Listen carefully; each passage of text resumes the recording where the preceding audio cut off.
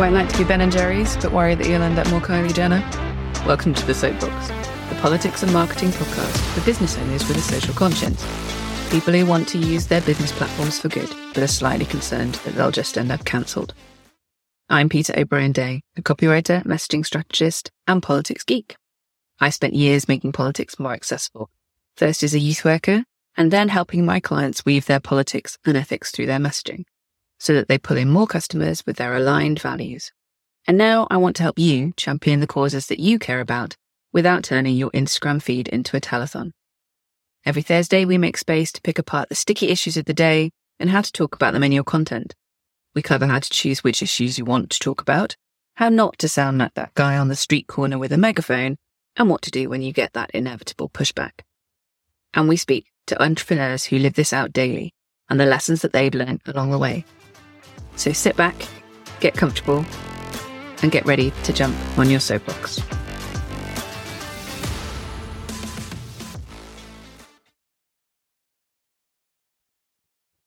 I'm recording this episode in the week that Hamas terrorists launched a horrendous attack on Israeli civilians.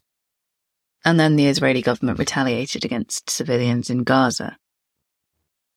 But as the horrendous situation unfolds on the ground, a familiar story is playing out online. Statements, condemnations, calls to support, arguments, confusion, hate, prejudice. I am not a geopolitical expert. I have a rudimentary understanding of the history and context of the Israeli-Palestinian situation, and I have many half-formed thoughts on oppression, terrorism, and global powers. But I also have a deep empathy for the humans stuck in the middle of all this, whichever side of the border they sit.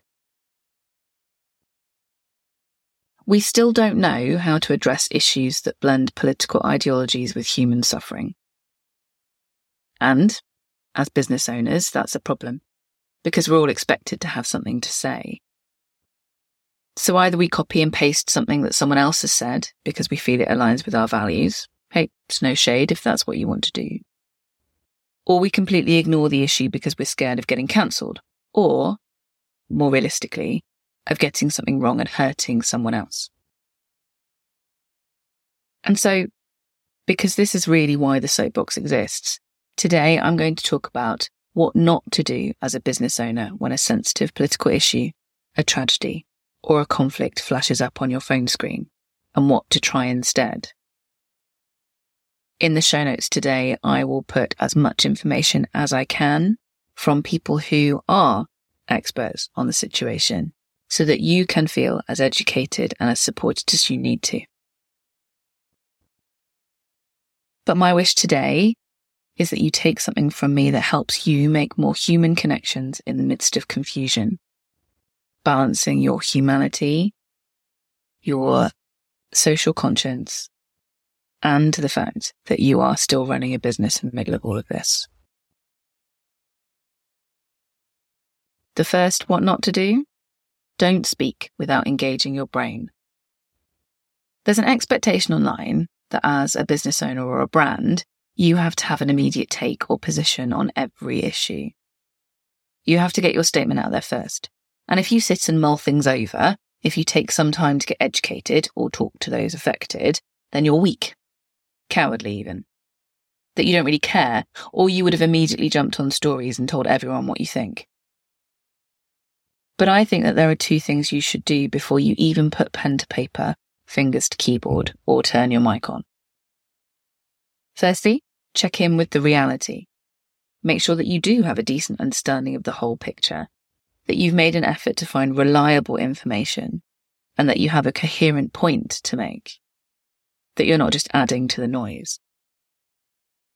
And secondly, check in with yourself. Do you have the capacity to engage with this topic in public right now? Do you have unresolved trauma around it? The whole you can't pour from an empty cup thing is so cliched these days, but it's true. Too often, activists, campaigners, people who care, pour out so much of themselves that then they break, and they have nothing left to give, and that doesn't help their causes at all. So what should you do instead? Take care of yourself and your loved ones. and do take time to work out what you want to say, if anything. The second not to do: don't conflate people with their politics.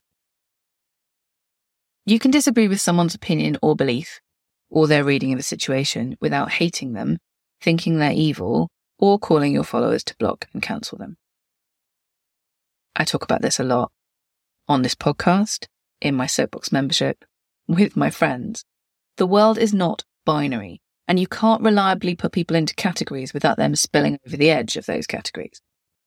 The beloved great uncle who used to let you snuggle up on his lap and tell him about your day might also disagree with you on the border crisis. Your best friend, the one you snuck into class late with in college, might have voted the opposite way to you on the Brexit referendum. This does not make your relationship with them any less wonderful. It does not make them horrible people. And the sooner we can all get our heads around that, the sooner we can start making our world a nicer place to be. To tackle those problems that we can do something about. I talked in episode 2 about how to have better conversations. Conversations that are meaningful dialogues rather than arguments.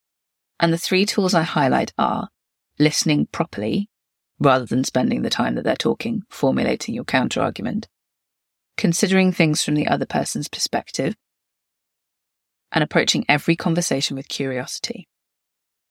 You can check out the episode for a longer discussion. But the do here: do try to have better conversations. Don't condemn. In the last few days, but really in the last decade, there's been a lot of jumping on people in the comments when they write about their opinions online. Even if someone's made every effort to be sensitive and kind, I've seen threads full of anger, rejection, and calls for everyone to block the poster.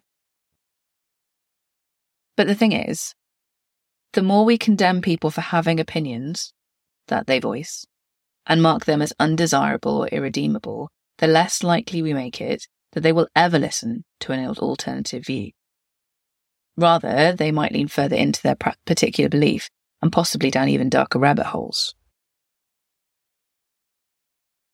No matter what side of any situation you sit on, if you want someone to listen to you, then condemning them is never the way to go about it.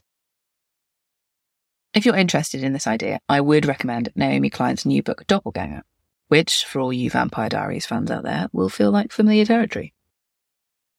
So, don't condemn. Do have empathy and patience. The next don't withdraw. A couple of weeks ago, in episode 13 with Joe Weeb, the founder of Copy Hackers, we touched on the idea that if you don't say anything, then you let the angriest people in the room take up all the oxygen. That's incredibly relevant right now. In every topic, there is room for nuanced, less strident voices. There's room for questions, for admissions that you don't know it all, for different ideas, for compromise, for a new perspective. Please, don't give up the online space to those who shout the loudest or have the angriest prose. Do believe that your voice has a place. Don't reinvent the wheel. Yes, we are all trying to make our mark online to increase our invisibility. We're trying to run businesses after all. But don't be afraid to point your audience towards someone else more knowledgeable or experienced on this particular topic than you. We can't all become experts on everything, no matter how much my ADHD brain tells me that I can. And every time a particular topic hits the news, there will have been many people diligently working on understanding it for years, decades even, before the BBC newsreader brings it to your attention. Honour their work, their effort, and share it, rather than thinking that you have to become the go-to expert on every single issue that matters to you. So, rather than reinventing the wheel, do amplify and credit, obviously, those already doing the work. Don't be afraid to apologise. we're only human, and very few of us have massive legal and research departments making sure we don't make mistakes. And, even those who do don't always get it right, shouting out to Pepsi and Bud Light right now. So, rather than if, when you do get something wrong, when you learn more and realize that you didn't have the whole picture back then, when maybe you realize that the resource that you used wasn't 100% factual, the worst thing you can do? Dismiss the people who have highlighted the problem. And the best? Take Molly McPherson's advice. In the spirit of pointing you to people who know more about something than I do, Molly is a PR pro who lives on TikTok, giving you behind the scenes of how brands should deal with PR hiccups, or worse. She's even written an article in Forbes on how to craft the perfect online apology, which I will link to in the show notes. Molly has a 3-step process that you should go through if you do, as a brand or as a human being, make a mistake. Step 1, own it. Acknowledge that you made a mistake. Step 2, explain it. Explain the context, why and how it happened. And then step 3, promise it. Tell people what you're going to do moving forward so that you do better. You should never be afraid to apologise. It is not a sign of weakness, and rather the type of approach that your audience will value is to grow in public. And then the last don't give up. By insisting that there are easy answers, or an obvious right or wrong, or things that you have to believe to be part of a particular group, vested interests keep us polarised. They stop us from finding common ground and stifle any progress we would make on untangling thorny issues together. They steal our power. By engaging with our audiences, with our networks, by reaching out and having curious, nuanced and empathetic conversations across the divide, we take the wind out of their sails and we open up those opportunities to make progress, to make this world a safer place for everyone.